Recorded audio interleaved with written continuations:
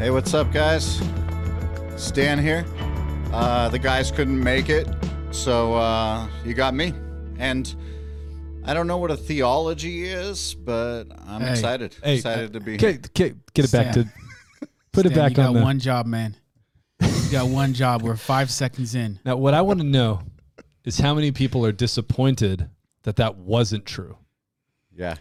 So anybody who saw Stan's face pop up and was like, oh, this is going to be great. And then when you found out... Well, I could tell you there was like 3 downvotes immediately that just flipped back to nothing neutral or positive. Yeah, you guys can't see this at home, but there were 7 thumbs downs the second Stan's face popped up, and now they're all positive. They're all back. That's true.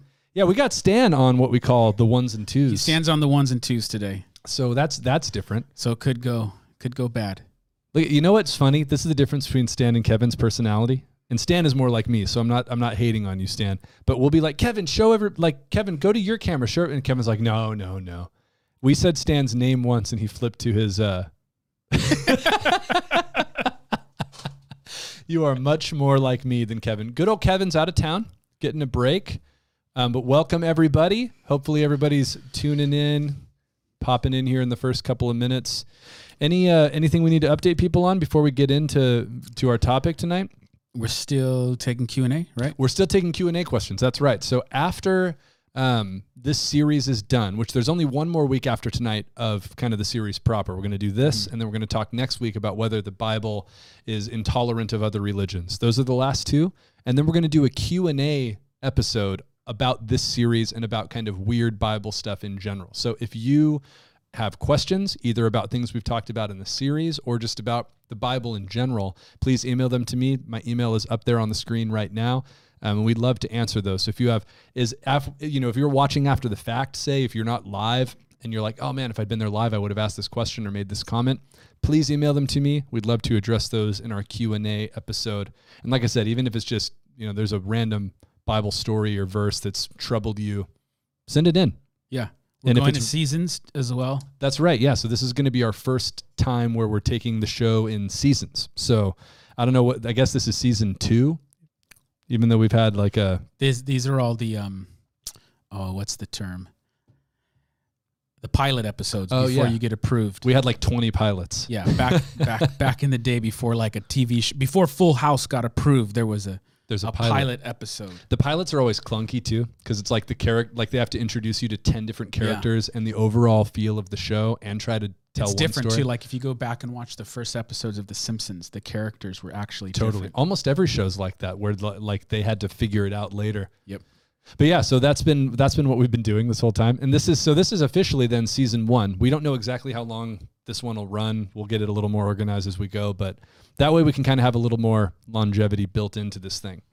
So okay, we have yet another, and this series has just been wall-to-wall difficult topics, and tonight we have... Yeah, it was a bad idea. The whole series? Whole series. It was your idea. It was my idea. To be fair, it was Dan Kimball's idea. He's the one who wrote the book. And so... Yeah, this is what Dan Kimball has to say about the topic for today. Yeah, this is good. We'll start with Dan's intro to this chapter. I'll be candid as we reach the last section of the book. I didn't want to write these last chapters. This section deals with some of the most disturbing Bible passages, the verses that many find most difficult to understand. I can make sense of the alleged conflict between science and the Bible. I can understand some of the confusion about the crazy-sounding verses that speak of shrimp, tattoos, and slavery. And I could see why people think that the Bible teaches misogynistic things about anti-women. I could see the history of the world face and why Jesus is the one way and the truth. But when I read and consider some of the more violent Bible verses that speak about the actions of God in killing people, I too struggle to make sense of them. Now, what's great about the book is that Dan is just super honest and transparent. I mean, he's not saying, I try to write this book to try to, trick you into becoming a Christian. He's making a case for... Or saying, like, anyone who has questions about this just is dumb and not paying attention. Like, there's an emotional and intellectual honesty in that opening chapter. When I read it, I was so impressed by that. I was like, dude, this is like the opposite of bravado. Yeah. In such a healthy way. And this is why we recommend this book for skeptics and Christians alike. It's like you're that he's telling the truth. Note on this book, Dan Kimball, How Not to Read the Bible. It's pretty much sold out. It's like way sold out. Way sold out, but you can still get copies of it on CBD.com. That's ChristianBookDistributor.com. Amazon sold out. I don't think they're going to have more for a few weeks, couple weeks maybe. You can get it on Kindle on Amazon, Yeah, you no can get it problem. on But if you want Kindle. physical copies, you have to go to CBD. You can get it on Audible as well. Now, not And to Dan throw- reads it, actually. He does. I listened to a lot of it. Yeah. It was very comforting having Dan's, voice in my not ears an while I was angry- pulling weeds yeah. in my front yard. Yeah. Now, I probably shouldn't make this joke, but do you think that all of the CBD oil distributors were super bummed when they realized a Christian book? They already own the domain, man. Because CBD in the last few years has become massive. Yeah, and Christian Book Distributors did the right thing because they probably could have sold out for They $1 probably million could've. domain. They're like, we are going to continue to sell Christian books, not non-psychoactive cannabis oil. So you heard it here first, folks. That book, well, you didn't Christian hear it Book here first. Distributors, last place to get it until they get it restocked at other like Barnes and Noble and Amazon. Yeah. So- So if you do Kindle, Dan- do that. Dan was my youth pastor. This is true. That's true. And So- you turned out okay. Yeah. So that's one good thing about Stan. So, and I know we've said this every week, but I really cannot recommend that book highly enough. It's awesome. And I would say we resonate with what Dan's saying at the beginning of the chapter there. If we're being honest, this is one of those things you cannot get all the way out from under it or go like, oh, no. If you understand it, it's really easy to deal with. It just is tough. The Bible is It's violent. difficult, and you should expect it to be. We always say that if you read the entire Bible and there's nothing that ever bothers you, there's no issues you have, then you actually are presupposing that everything about your current maturity and placement in your geographic location and your period in time just magically, perfectly corresponds to the will and ways of God in all possible ways, which is a very arrogant thing to say. Like, it ought to offend you. It ought to create tension. It ought to do things because it's not written to affirm everything about you. You're not perfect. Yeah. And there's a really good chance that if nothing is bothering you, you're not digging in deep enough, or Yeah. you're missing stuff or misinterpreting stuff. And so this is one of those cases where, honestly, especially we'll talk about this more later, but for modern Western people, this is a major sticking point. And so the truth is the Bible is violent. There is violent stuff in there. And honestly, like, it could come with a content rating in terms of like, you don't just give a kid of any age any part of the Bible to read, but it's different than we often think. There's not necessarily as much or the nature of the violence isn't the way it's often talked about. Yeah. And so what we're going to try to do tonight is what we try to do with everything, but is have an honest and nuanced approach. Because there's sort of, when it comes to dealing with Bible violence, there's sort of two extremes that people go to. And one is to be sort of like unapologetically, you know what? It's in the Bible and you just got to deal with it, and God can kill whoever he wants to. And that's sort of that's one attitude. And then the other one is to say, well, the violence just really bothers me, and so it can't possibly mean that. And so we're going to find ways. Yeah, God around possibly it. wouldn't do that. Yeah, he would never do that. Rather than, and is what we always try to do, is let the text lead the way. Be as honest with the actual text as possible. Yeah. And more often times than not, what you'll find is that the Bible is incredibly nuanced and doing some really, really incredible things, but easily misread in both of those directions. Yeah. So we do our best in this case and others to rightly understand what's there. And then when we have that, we submit ourselves to it. And this is, I think, the other important aspect of tonight to say right up front is that this is something I got from Mike Winger, who we've recommended on here before. He has a great YouTube channel. And the way Mike Winger talks about it is he says, you come to the Bible, you understand it correctly, and then you don't get to be the moral authority over the Bible. You don't stand in moral judgment over God and say, well, I don't like that you did that. You can't do that. You submit yourself to the authority of the text and the God who inspired it. I said that in the wrong order, but you get the idea. So yeah, we're not going to be trying to twist the Bible to get out of anything. It's about trying to really accurately understand what the Bible is trying to communicate. And the good news is, I think when you do that, it does soften and nuance some things that can hit us really, really brutal and harsh. So let's get into it. Yeah. All right. So, and as we go, feel free to ask questions as always in the chat or make comments. So there are a couple of things kind of high level. We're just going to hit them sort of out of order or with no particular order. One thing is there's this characterization that the Old Testament and the God of the Old Testament, as he's sometimes described, is just this bloodthirsty. It's just, this is a violent book where God is constantly killing people and commanding genocide. And the honest truth is, if you actually read this gigantic book, that is not the case. So there is violent stuff in there, but it's just a straight up mischaracterization to say that like God in the Old Testament is hyper violent, constantly thousands of killing years people. being covered, tons of biblical history being covered, and what there is, and we'll get to this. There's definitely violence, but it may not actually be anything that God is necessarily first and foremost connected with. It could be descriptive rather than prescriptive. It's not trying to teach anything. And then where we do see stuff, and we'll talk about this, is there are acts of judgment that are brought upon the people. Now, what's interesting though is again the idea that many modern like memes will have is that that's the God of the Old Testament. He's completely divorced from the God of the New Testament. Now, there's good news and bad news. The good news is the God of the Old Testament is the God of the New Testament. But depending upon your bent, I would still say it's the good news, but some people aren't going to like it. The New Testament is filled with just as much acts of judgment. I mean, think about this. In the Old Testament, the threat was, and the acts of violence were concerning your physical life. Yeah. There's a threat of physical death, of judgment. Jesus comes and says, don't fear the person who can kill your body. Fear God who can destroy your soul in hell. Right. So it ups the level of judgment. And this is what the New Testament does a lot in many different ways. So you've heard it said, don't commit adultery. I tell you, don't look upon a woman with lust in your heart. So there's an intensification of the moral and ethical command. And likewise, oftentimes in the New Testament, there's actually an intensification of the judgment. Yeah. And you have Ananias and Sapphira, which is echoing a story in the Old Testament that's still these acts of judgment. Yeah. You have Jesus in the book of Revelation saying like, no, you better repent or else. Yeah. So the idea of the discontinuity between God in the Old Testament and God in the New Testament is wrong and exaggerated in both directions. Yes. Meaning it makes it sound like the God of the Old Testament is bloodthirsty, hyper-violent. That's an exaggeration. Yes. It's not actually the case if you read this entire giant book. It's one kind of narrow window of events where God is commanding military action. Yeah. It's very narrow. And other than that, the violence that's there, like you said, most of it's descriptive. And similarly, the kind of peaceful, floaty, everything's all good Jesus of the New Testament is an exaggeration as well. That of course there's grace and mercy, and he's this magnetically loving character, but he is not messing around either. And so they're both, it's like if you have those mischaracterizations, you got to bring both of them closer to the middle.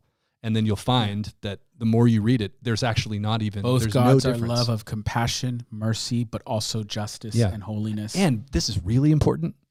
Jesus loves the Old Testament and never is out there going like, hey, don't worry, there's violent stuff in the Old Testament, but that wasn't me, man. I'm not like that. For people that want to be borderline embarrassed of the Old Testament but hold on to Jesus, you have to deal with the reality that Jesus never once acts embarrassed of his Lord, God the Father, or his depictions in the Old Testament. Yeah, he never. affirms all of it. So super important. Now, another biblical thing that's a misunderstanding. So now let's kind of zero in on, there is this section, which is where most of these conversations float around, that it's called the conquest of Canaan often. This is Israel going in to possess the promised land. This is where you get the majority of kind of God commanding military action and violence. And there's a misunderstanding here as well. The word genocide gets thrown around a lot, but the vast majority of those commands, the language, and this does matter, is not go kill all of these people. The language is almost always drive them out. And so there are, and we'll talk about some of these later, there are 4 examples of kind of annihilation, destroy everybody language. We'll talk about those in a minute.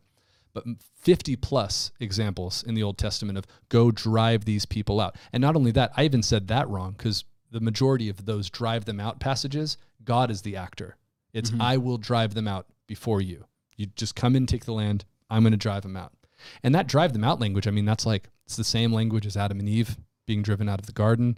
Later on, it's going to be applied to Israel being driven out of Jerusalem and into Babylon in exile. So yeah, it's not just in the conquest, it's regular language of God's judgment upon people for disobedience, and they're being removed from some type of blessing.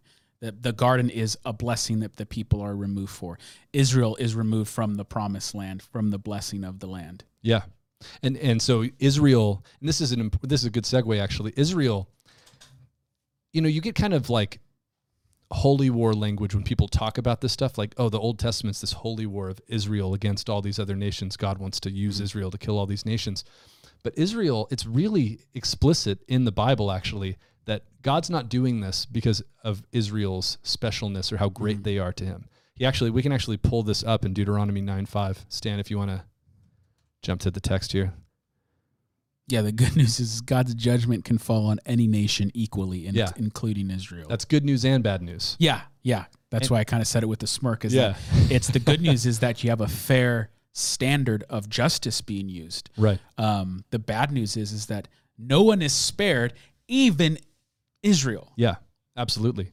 And so listen to this. This is a verse that's really important for understanding the conquest of Canaan. Deuteronomy 9:5 says, "Not because of your righteousness or the uprightness of your heart are you going in to possess their land," talking about the nations of Canaan, "but because of the wickedness of these nations the Lord your God is driving out from before you, and that he may confirm the word of the Lord that he swore to your fathers, to Abraham, to Isaac, and to Jacob." Mm-hmm. So he says very, very clearly, this is, Deuteronomy. It's kind of a big moment right before the entrance into the promised land. He says, God's not doing this for you. This is Moses talking. Yeah. Because you're special or you're more righteous than other nations. This is my judgment against these nations for evil. Mm-hmm. And it's me fulfilling the promise that I made to your forefathers. Yeah. Which goes into another important question. Well, why then did God give him the land hundreds of years ago when he promised Abraham? Yeah, that's a great point. Should we pull up that verse too? So this is Genesis 15. And this is really important. So again, God just said he's doing this for two reasons: to fulfill a promise, and then because of the wickedness of these nations. Furthermore, if God promised Abraham this, why didn't God give it to Abraham when he first promised? Yeah. Now listen to the reason why. Why the slavery in Egypt for 400 years? So this is a classic example of that verse you can read and just completely miss because it's so short. But this is in Genesis 15, verse 16. This is very, very early. God's reaffirming the covenant with Abraham, and he says, let's start in 14. "I will bring judgment on the nation that they serve."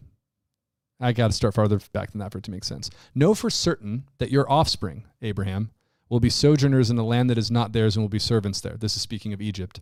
"And they will be afflicted for 400 years. But I will bring judgment on the nation that they serve, and afterward they shall come out with great possessions. As for you, you shall go to your fathers in peace. You shall be buried in a good old age." And here's the key. "And they, your offspring, shall come back here in the 4th generation, for the iniquity of the Amorites is not yet complete." Now that's weird.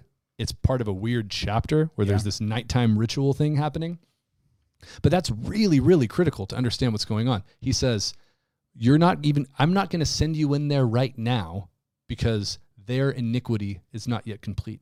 This is God's patience on display. That he's going, the evil, that Amorites it's a kind of term that's encompassing all the peoples of Canaan at this time.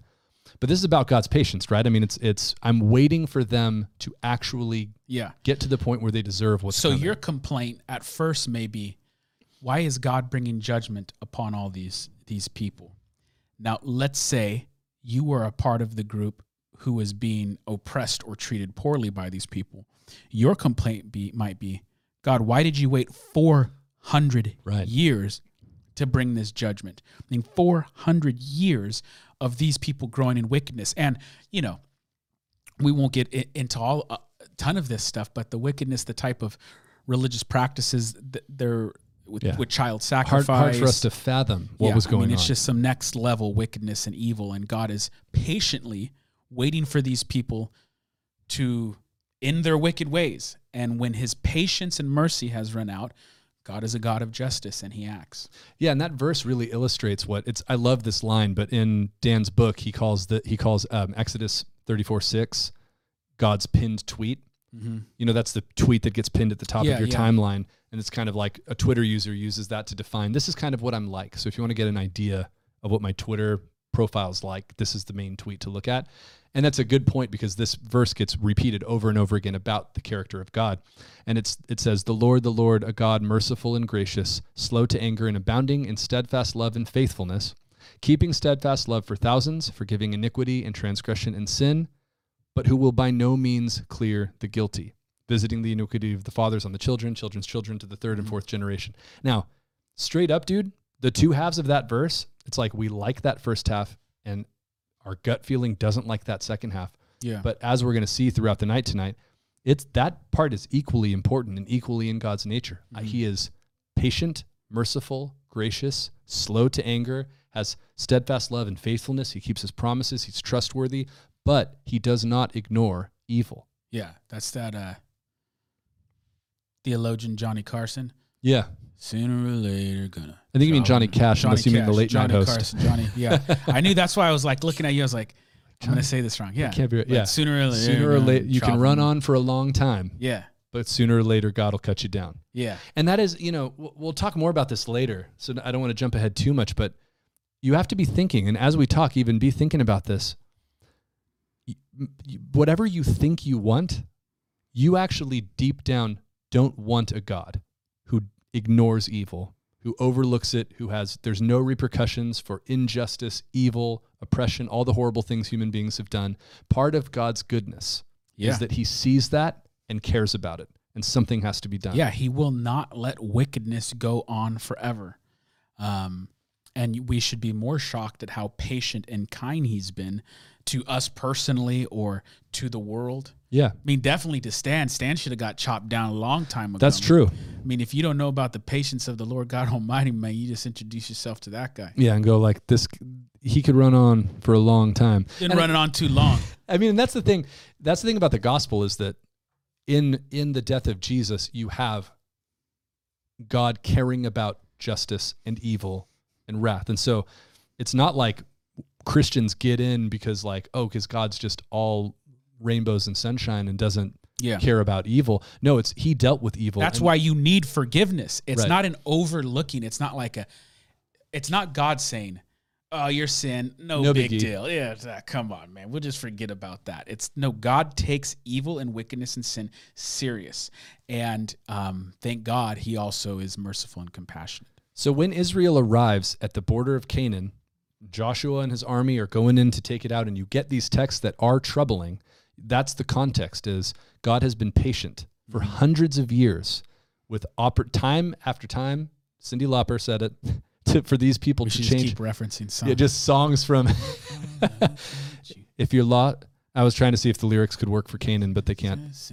So they arrive there, and you have to picture that as the background, that God has been patiently waiting for these people to either turn and change or do enough of this evil that the judgment that's coming will be rightfully deserved. Yeah, and as we'll see, even in the judgment that is now at your doorstep, there is still a way for you to live. Yeah, that's crucial. Even after all of this and the armies of Israel are ready to take you out, there are still ways to remedy this at this point. 400 years of iniquity or more. I mean, but yeah, you can still get out. So let's shift then. So now we're picturing that Israel's about to come in. There's a couple of historical misunderstandings here that I think when you understand them correctly do kind of soften the blow of some of this stuff as well. One of them is Israel's relative weakness compared to the nations that they're coming. And this is something that another book we could recommend by a friend of ours, Joshua Ryan Butler, wrote a book called The Skeletons in God's Closet. He's got 2 books out, but he'll probably write more. Read everything Joshua Ryan Butler puts out. Great pastor, great thinker and author. And The Skeletons in God's Closet is a book that has a lot in common with Dan's book, but from a different angle. So highly recommend that. And he talks about how when we say holy war, what we picture is a powerful nation using their religion as an excuse to go crush weaker nations. Yeah. And it's the absolute opposite of what's happening with Israel. Israel arrives at the borders of Canaan outmatched in every conceivable category by the nations they're supposed to go conquer. They're technologically, strategically, numerically, in every way outmatched. 40 years of wilderness wandering, not a military nation. They're just showing up, and these people are set up. They are superior to Israel in every way. It's like Frodo going up Mordor. Yeah, there you go. Hope. Rocky versus Creed in the first movie. Ghostbusters versus Stay Puft Marshmallow Man. Keep him coming. Is his name Stay Puft Marshmallow Something Man? like that, man. It's Stay Puft Marshmallow Man. It's huge, man. Remember? I do. I wanted to know. if we giant didn't have marshmallow. if we didn't have a time constraint, how many of those could coulda you, kept going could you on, have man. done in a row? What's the guy in Karate? What's the kid in Karate Kid's name? Oh, Danielson. Daniel-san. You got to get Versus Cobra Kai. Now a bunch of people are into that Sweep show. the By leg, the way, man. I don't Stan, watch you, this. you watching He that? probably You- watches I'll it, bet he man. does. Stan's the type of dude that'll sweep the leg, though. You don't watch that Cobra Kai? He'll People sweep love the it. leg real quick. Okay, So they're the complete. It's not as if there's an empire who is brutally oppressing this small people group. It is this group of people who have left slavery and have been wandering around in a wilderness for 40 years. They're coming barely, yeah, and underdog of all they underdogs. have no hope unless God supernaturally intervenes. And that's the key, I think, right? Is Yeah. that the whole point of this is if God is not with you, you cannot win. yeah, Joshua Ryan Butler talks about how he says it's like storming Fort Knox with a water pistol. That's what Israel's doing. So it's bringing a knife to a gunfight times 10. Like if God does not come through, you're not going to do it. He also compares it to like it's almost like a international scale David and Goliath situation, where the whole point of the David and Goliath story is he should not win that fight. yeah, like Nacho and Ramses. Like Nacho and Ramses. If he didn't have the supernatural the eagle powers. he wouldn't have. That's exactly what it's like. It makes me, oh, wow, we got what looks to be a hater. Joshua 11:6. No, not that one. I'm looking at the guy who No, said but I'm Jesus. looking Okay. I'm looking at Joshua. I have a difficult time with Joshua. We can look at that at the end if we get time. Yeah, hawking the horses. So it's probably hamstringing the horses in Joshua 11:6. So we'll keep that one in mind. Now, so the arrival of Israel, again, just to finish that, the David and Goliath thing is the point of that is you have overpowering strength, you have military technology on Goliath. In every strategy, he's a man of war. David's showing up unarmored, and he says, God's going to fight for me, not I'm going to fight for God. Yeah. So, okay, then they arrive, and this is where our kind of historical misunderstandings can cause us to picture the situations incorrectly, and especially when you get into some of the really brutal texts. There's 4 examples of this where the language of, the command is destroy and leave nothing there. Yeah. Men, women, young, old, all the animals, everything. And so when you talk about them attacking a city, which is usually the case, so it's a city called Jericho or Ai or all these other cities, we picture either a modern city, which is this giant intermixing of, massive civilian population, and maybe there's some military law enforcement type stuff too, but mostly we think of cities as places where the people live. Mm-hmm. So a command to go kill everyone in a city sounds horrifically barbaric to us, and rightfully so. Or even if we're trying to think, well, this is in the olden days, we might picture like the medieval world. At least that's where my brain goes. Yeah. When I think old timey, it's a long time ago. This is, same kind of thing, big city walls, and everyone lives inside the city. Yeah. And even in the medieval world, if people live in the kind of surrounding areas, when there's war, they all run inside the city walls to hide in there. Now, what's the deal with the ancient Near Eastern world in comparison? Specifically, and we know this a bit from the archaeological evidence for some of these locations. So when they name one of these locations, they say city. Oftentimes we're dealing with like a military fort, and there was like 3 things that would have been located there, like the king and his palace, the temple for the cult, the religion that was taking place there, and then the military, and then the garrison, the actual outside army. of the city walls, you'd have all the. I mean, they're agrarian culture, so all these people are living outside the city walls, and so oftentimes language of go and destroy the city it sounds like us like going into a normal city, but we're dealing with more with a kind of military assault against another military base. So there might have been primarily soldiers there, people who would fight in the battle. Right. And not only that, but like you said, the king is there, the temple is there oftentimes, and the military garrison. So it's all the enemy combatants, it's enemy soldiers, and it's the king, and it's the temple. So this is kind of a stronghold in multiple senses. And so the drive out language here is important because you can flee that system, right, or you can run in and fight for it, or ask that system to protect you. Which is interesting because you'll see, and we're going to get to this in the very first story entering into the promised land in the book of Joshua, where we get this sort of like, go take out this city. there's going to be only one mention of a non-combatant, and it's interesting to see what happens to the non-combatant. Yeah, absolutely. I want to mention, just for the sake of intellectual honesty, we're stopping the comments from this person who jumped in and started commenting, not because we don't want to discuss anything, but because all of the comments and questions are not what we're talking about tonight. And they're they don't seem like they're interested in what we're here to talk about. So, but we'll look at them if we got time. We'll look at them. Maybe we'll see if they're worth doing an episode. Yeah, maybe we do an episode, or we take some of them to the Q&A. But I would say we have episodes that seem to be more along the line with the kind of questions you're asking, but it's not what we're talking about. It might tonight. actually be next week a little bit. Actually, that's true. It does look a lot like that, because next week we're talking about whether Christianity is different from other religions and whether it's intolerant of other religions. But either way, we can't sidetrack an episode that's supposed to be about something different to talk about a bunch of unrelated stuff. So not trying to shut down dialogue or anything. We just got to stay focused, and we don't want to fill the chat up with unrelated stuff. Okay. So as you were saying, it's a stronghold in a variety of ways. And the directive most of the time is drive them out. All of the people who are kind of like the citizens of that region, they don't typically live in cities. In fact, it's one of those situations where the word city being translated to city in English is at least culturally misleading. It's very flexible. So you can have like village, city, military fort, or in some cases in the Old Testament, it could be like a part of a city. So let's say it's the military barracks in this much larger city. So it's a very flexible word.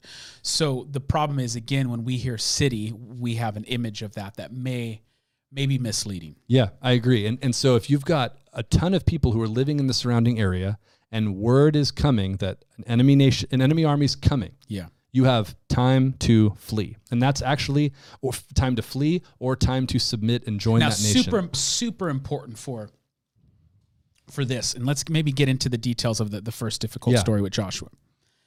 So in the first story, it's very difficult, but you have the story of Jericho. And Israel's going to march around Jericho. And if you grew up in an evangelical church, Christian church, you learn the songs. The people marching around, and the walls fall, and then Israel comes in. Now, in this story, we encounter a woman named Rahab, and she says something specific that's important. I don't know if you have the exact verse or near it, but she says... I just found it. Let's pull it up, Stan, because this is right. So Joshua sends spies in to check out the city, and Rahab hides them, and she tells the spies this: I know that Yahweh has given you the land, and that the fear of you has fallen upon us, and that all the inhabitants of the land melt away before you. For we have heard how Yahweh dried up the water of the Red Sea before you when you came out of Egypt, and what you did to the two kings of the Amorites who were beyond the Jordan, and on and on and on. And this is the key at verse 11. As soon as we heard it, our hearts melted, and there was no spirit left in any man because of you. For Yahweh your God, he is God in the heavens above and on the earth beneath. And she goes on to basically swear fealty to this God and say, I want in on Israel. I want to serve this God. I want to be part of this nation. And she has a general acknowledgement that we all know what happened. Yeah, everyone has heard about what your God did in Egypt. We've heard about what's going, and I want to be on this team. Yes. And I think the crucial thing about this is that the opening of the conquest, this is the first story. This is literally Joshua chapter 2 I was just reading from. It sets the narrative structure and flow for the rest of it. Exactly. And so you're supposed to have this understanding going in that if somebody hears about what happens and says, I don't want to be driven out, and I don't want to be caught up. I don't want to be on Team Molech anymore. Yeah. I would like to join Team Yahweh. That option is open because Rahab is welcomed in. She and her entire family are welcomed in. Isn't there even, this isn't biblical, but isn't there even Jewish tradition that says she ended up marrying Joshua? There are some traditions that say, she married Joshua. And actually, what's even, a few things. First, she's not only spared, okay, but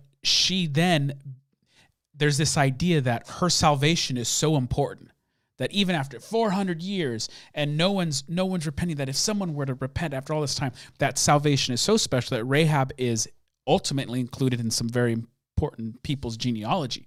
You get to the book of Ruth, and you get to the time of David, and you keep going, and you trace these people's line. You go all the way to Jesus. Yeah, you find out Rahab is like the great, grandmother of David, and then she's a distant, great, ton of greats grandmother of Jesus of Nazareth. Yeah. And this is not just a Canaanite, but a Canaanite prostitute in Jericho. Yeah. And it was interesting. We were listening. Which is important to mention the possible profession. There's debate about her exact profession, but because people would go, well, wait a second, I thought you told it was a military outpost. There's very little women and children there. Well, yes, there would have been certain women there in these military outposts in these temples. And you can picture temple life, that and work entailed with that, and then possible prostitution and all this stuff. Yeah, and whether it's a tavern /inn /brothel, which most of the evidence seems to be that these places were all of those things at once. Yeah, because people debate it was just an inn, but it's like, come on, there's more stuff going on here. So that is huge. It's huge. And the Gentile woman of the sinful profession with a mere confession is saved. And not just to be included into the genealogy. Exactly. And not just to become a slave, but to actually become ancestor to David. So if you're in the Old Testament world, the greatest king of Israel's history. Mm-hmm. And then when you come into the New Testament, she's in the lineage of the King of Kings. Yeah. So this is really crucial, I think, to having a framework for the entire book of Joshua and the entire conquest of Canaan. I mean, think about the fact that we were listening to a scholar earlier today. In fact, I'll include this guy's video in the description of our video or in the comments or somewhere because it's really worth watching. It's way more technical and nerdy than what we're doing. Yeah. And it's basically just an hour-long breakdown of the Jericho story. But one of the things he pointed out was that the amount of space in the text dedicated to Rahab and the story of her acceptance into Israel is almost equivalent to the amount describing the destruction of Jericho. Yeah. In terms of word count. And it's almost, if you look at word count, it's almost as if it's trying to take the God's pinned tweet and put it in a narrative form. That's is right. that both of these attributes of God are on display, that the justice that comes after 400 years of disobedience, but also anyone who would turn to the Lord, including Rahab, shall be saved. So to say it again, it's not like we're trying to say there's no violence in the Old. Like this is still violent. This is still judgment on these nations. And even if it's military people and armies being killed in battle, that's still violent. But dismiss this idea from your mind of, well, this powerful nation is just coming in and trampling on innocent people left and right. Nothing anyone could do. You were just hopeless no matter what, and it's just the opening story says that's not how it went down. Yeah, and God's already shown that about his nature a bunch of times by the time you arrive at Joshua. Mm-hmm. I mean, we think about the story of Sodom and Gomorrah, where God's like, I'm destroying this place, it's evil. And Abraham pleads with God and says, well, what if I can find 15 good people? Yeah, that's another important note, and so we don't just gloss over it, like focus on that. So in the Abraham story, God's going to bring judgment upon a city for wickedness, very much parallel to this.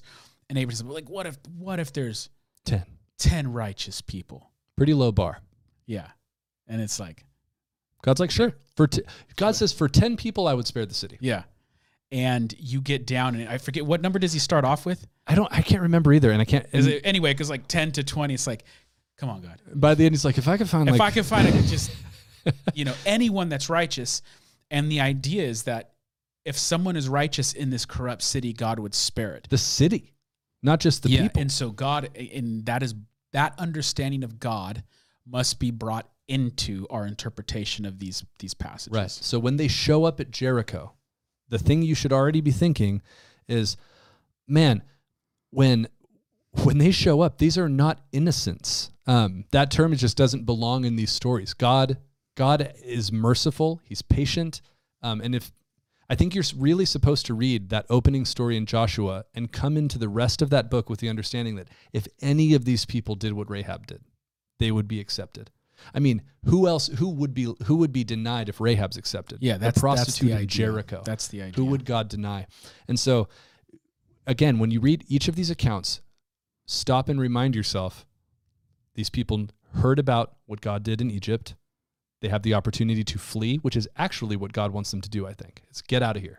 Mm-hmm. And part of the point of destroying these strategic cities is you're destroying the influence of the religion of those places. Yeah. That's why the temple being there. If you stay and fight for that king in that temple, then there's death. And that's, as you said, that's the reality of the text. I don't want to wiggle, because you could try to wiggle out of it and be like, well, it doesn't mean that. And it's like, God says just judgment is coming, and that's what happens. And there's a lot of death. So you can be like Rahab, or you can stay and fight for your God and your king. And if you do, this is what's coming. And again, this is the tough part, but hey, if that's what you see in the text, it is not your job to stand in moral judgment over God and say, well, I don't like that. That he stands in moral judgment over you, not the other way around. And so again, but we cannot overemphasize how significant that story of Rahab and Jericho is. And also the rest of the story reemphasizes the same idea that you have, the idea of Israel's military weakness. Like, they don't come in guns blazing and take Jericho out. They do a little hippie dance around the thing. Yeah, they walk around it over and over and over again. Now, there's another thing about this that I think is equally helpful in understanding what's going on. Oh, thank you. Dina threw in. He did start with 50. Thank you, Dina. And it's in Genesis chapter 18 that he goes, if there's 50 righteous people. Then he narrows it down. And then God's like, sure. And Abraham, this is interesting too, because Abraham's familiar with Sodom and Gomorrah, right? Yeah. And he goes, he immediately probably is going like, I don't think I can find 50 righteous people in there. And by the end, I think it's 10. I think that's what he ends up with. Dina can confirm. Augustina knew it was 50 as well. Good job, you guys. You know more than both of your teaching pastors about Genesis 18. Too old for this job, man. Now, there's another thing going on in all of these texts that I think is also important, and that has to do, and this is really hard to understand and to explain, but it's very important, and it has to do with the genre that these texts are written in. Mm-hmm. So we've talked a lot on Theology Thursday already about genres and how they work, that you don't read a science fiction novel the same way you read a newspaper or a text message. You have to learn how to read each type of literature differently. And all of these conquest texts and many other Old Testament texts are written in what would have been a standard and understood military genre of the time. This kind of ancient, they just call them in the literature military texts, but it's ancient Near Eastern military text. There's even a reference in Numbers, and this is a whole other thing that I probably shouldn't even open up, but it's like the book of the wars of Yahweh.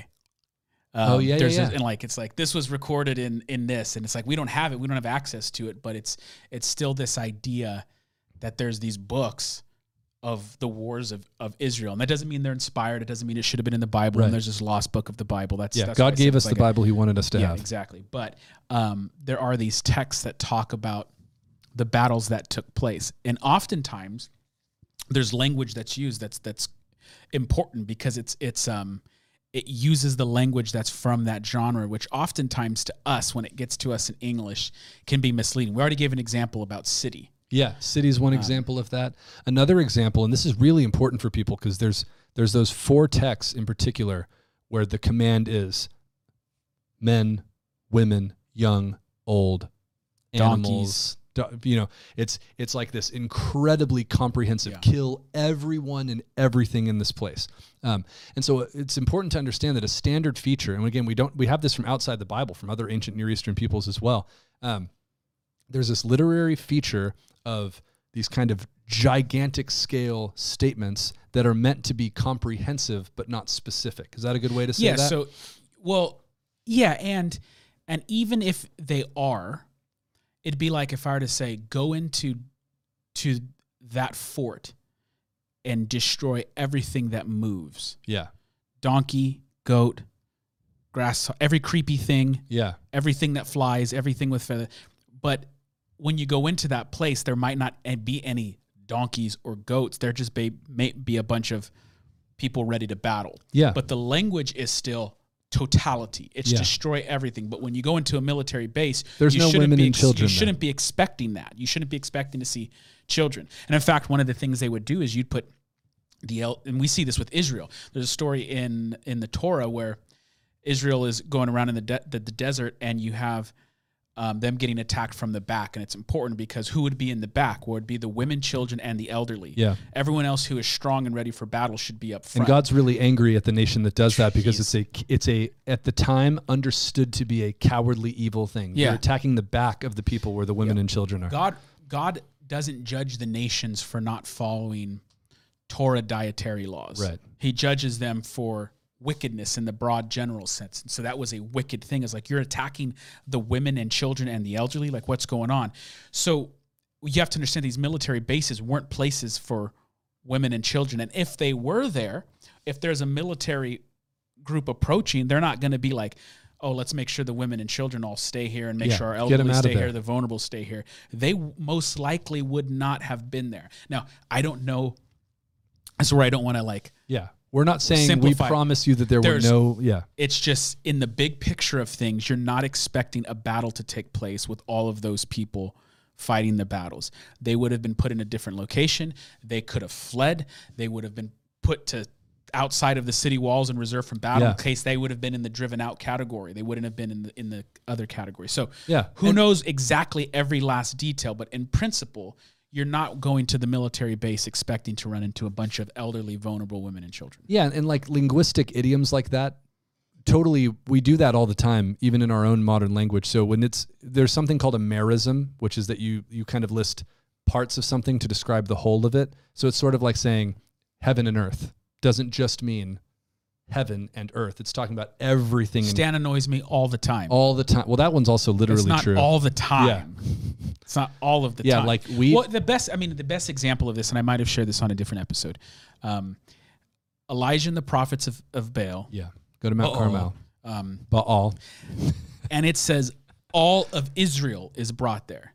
Now, all of Israel doesn't mean every last Israelite within the geographic boundaries of what is the promised land. It can't possibly mean that because they can't fit on Mount Carmel. Yeah, it's not big enough. So oftentimes the Bible uses, or it'll say, and then all of Israel went to fight against this people. Yeah. Or all of Israel. There's one when David brings the ark into the city, all Israel comes to celebrate. Yeah, But they're not all coming. All of Israel couldn't have possibly been in that location. And it says all of Israel fought against these people. It's actually not referring to every last Israelite. It's referring to probably the men who are of military age. That all of Israel fought against everyone who would be expected to fight. And all of Israel was out in Mount Carmel for Elijah and the prophets of Baal. It's not every last individual. That is general language that you go, okay, what is that being applied to? So, and part of how you know this is true is because over and over again in these stories, when that language of totality is used, you wipe out every single person of this people group. They show up later in the same book by the same author. And these guys aren't dumb. So like we can use one of the examples. Yeah, this is really important. You need to catch 1 Samuel 15. We'll just throw it right up, even though it's one of the most horrible sounding ones. But this is a good example of this language. Thus says the Lord of hosts, this is Samuel talking, I have noted what Amalek did to Israel in opposing them on the way they came up out of Egypt. Now go and strike Amalek and devote to destruction all that they have. Do not spare them, but kill. And this is an interesting linguistic thing. The Hebrew here should probably be from man to woman. So it's that kind of merism idea. Child and infant, ox and sheep, camel and donkey. So that's like horrific sounding. Totality, annihilation, kill everybody. We want all of them out of here. Now, same author, same book, in 1 Samuel 27, verse 8, now David and his men went up and made raids against the Geshurites, the Girzites, and the Amalekites. Well, wait, I thought we destroyed all of them a minute ago. And by the way, it does actually confirm in the text that they went on to do that. Yeah. And so the only one who's left, it says, is the king. And then Samuel actually personally takes the king. There's like 4 or 5 examples of these where it says like everyone was destroyed, every last one. And then like Caleb drives out all the Anakim from Hebron. Yeah. Later, they're in Hebron still. And they're still there. And so this is really important. If that wasn't there, you'd want to be honest with the text and say, well, this could be hyperbolic language, or maybe it's not. I have no reason to believe that they didn't kill every last living thing in this city. But the scripture itself is telling you there's still people there. And why is that? So it's doing your best with the language that's used and articulated, and also with what the text is actually saying just a few chapters later. Yeah, absolutely. And again, if you have been watching the show, and especially if you've been studying the Bible on your own, you know these authors they're so careful. They're so thoughtful. Everything is done with such intentionality. They know what they're It's doing. not like the author of Joshua or 1 Samuel is going like, oh, dang, I put the Amalekites back in here later, but I had already said they were all destroyed earlier. Mm-hmm. This was an understood and accepted genre that everyone would, it's not dishonest. People know when they read that this is the type of language that's used to talk about an overwhelming victory. It doesn't have to be to the level of kind of comprehensiveness that it sounds like in the text. So again, it's not to say that there's no such thing Tons as of people are still dying. People are still dying. And God and the biblical authors see it as a right and fair judgment, that God has the right to give life and to take it away. And by the way, he does that for every last human being to ever walk the face of the earth. Right. Yeah. We all, if you believe in an all-powerful God. Yeah, and so you have to wrestle with that no matter what. But the issue here is that it's this judgment coming upon these people. Now, what's interesting too, though, is the other reason why I think there's something else going on is if like Israel is supposed to just kill every last women, children, the donkeys, everything. In the Torah itself, it gives commands on what you are to do with the foreigner, the widow, these people who are vulnerable, and you're supposed to treat them fairly. Yeah. So beyond fairly, even, because the Hebrew concept of justice means bring them up to match the level of everyone else. So it's like, well, where are these people? Where are all these people coming from that there's whole Torah commands to them? So again, you're not trying to wiggle out of problem text. You're trying to take this text that's difficult and put it in light of all of these other things and say, well, what exactly is going on? And then because we have archaeological evidence, because we have the language that city doesn't necessarily mean the entire metropolitan Hollister, area, California type of thing. You're putting the pieces together and trying to figure out what's going on. And when you do that, a composite picture begins to emerge. Yeah, and I think for me, I know we spent a lot of time on it, the most comforting thing in all of this really is the story of Rahab. It's like right here at the top of the conquest, you have a really long, for this type of section of the Bible, a really long and drawn out narrative about how God accepts a Canaanite who turns to him in submission. And so... Okay, and maybe that's a good bridge, because in a sense, Rahab's salvation before Joshua is like running a parallel typological in a typological way to the stories of the Gospels, because you have Jesus who offers salvation freely, and it's like, whose team do you want to be on? And you just believe and you receive by faith. Now, this is what's important: is no matter what's going on in those passages, how is a New Testament Christian supposed to live? Nowhere are you getting God saying, it is my judgment that you have to go and... Yeah, Christians, go kill the bad guys.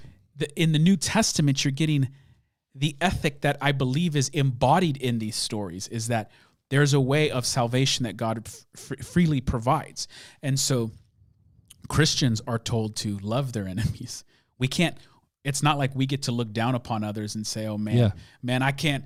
hopefully God takes you guys out. And by the way, even in the Old Testament, this is a historically specific moment in Israel's history. That's right. It's not built into the Torah or the laws of Israel to go and kill your enemies every time you want either. It's get them out of the land that I promised Abraham, and then you sit tight. Targeted, precise, situational judgments of God, which he does to Israel itself with the Babylonian destruction of Jerusalem and the exile. But especially by the New Testament, it's vengeance is God's. Vengeance belongs to the Lord. You are to love your enemy. You are to turn the other cheek. And the power of the gospel is that God cares about saving Rahab so much that when his son Jesus comes, the second person of the Trinity, appears on the scene, the Son puts on flesh. He goes not to bring down judgment upon God's enemies, but he comes to die for his enemies, to give them the opportunity that God in the Old Testament gave to Rahab. And if you refuse that,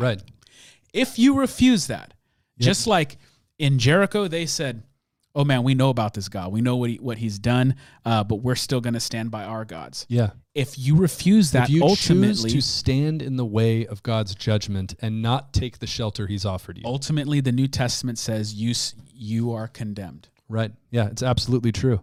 And part of this too, don't you think, has to do with the fact that we in the West are so sheltered from true evil, brutality, horrific injustices and war and violence and slavery and so much of in the modern Western world. I'm not saying it doesn't exist, and there are places in every country where it happens, but I mean, if you're living in a remote part of the developing world where warlords are coming in and kidnapping your children and turning them into slaves, you're not just hoping, well, I hope God is just super patient. Which is, this isn't a hypothetical. This is the real world. They come in and steal your children and give them a horrific life, turn them into soldiers. What was almost everyone forgot about, all in Nigeria with all the girls getting kidnapped from school. absolutely. As a people in those situations, you say, God, how long until you act? Yeah. How long till your justice comes?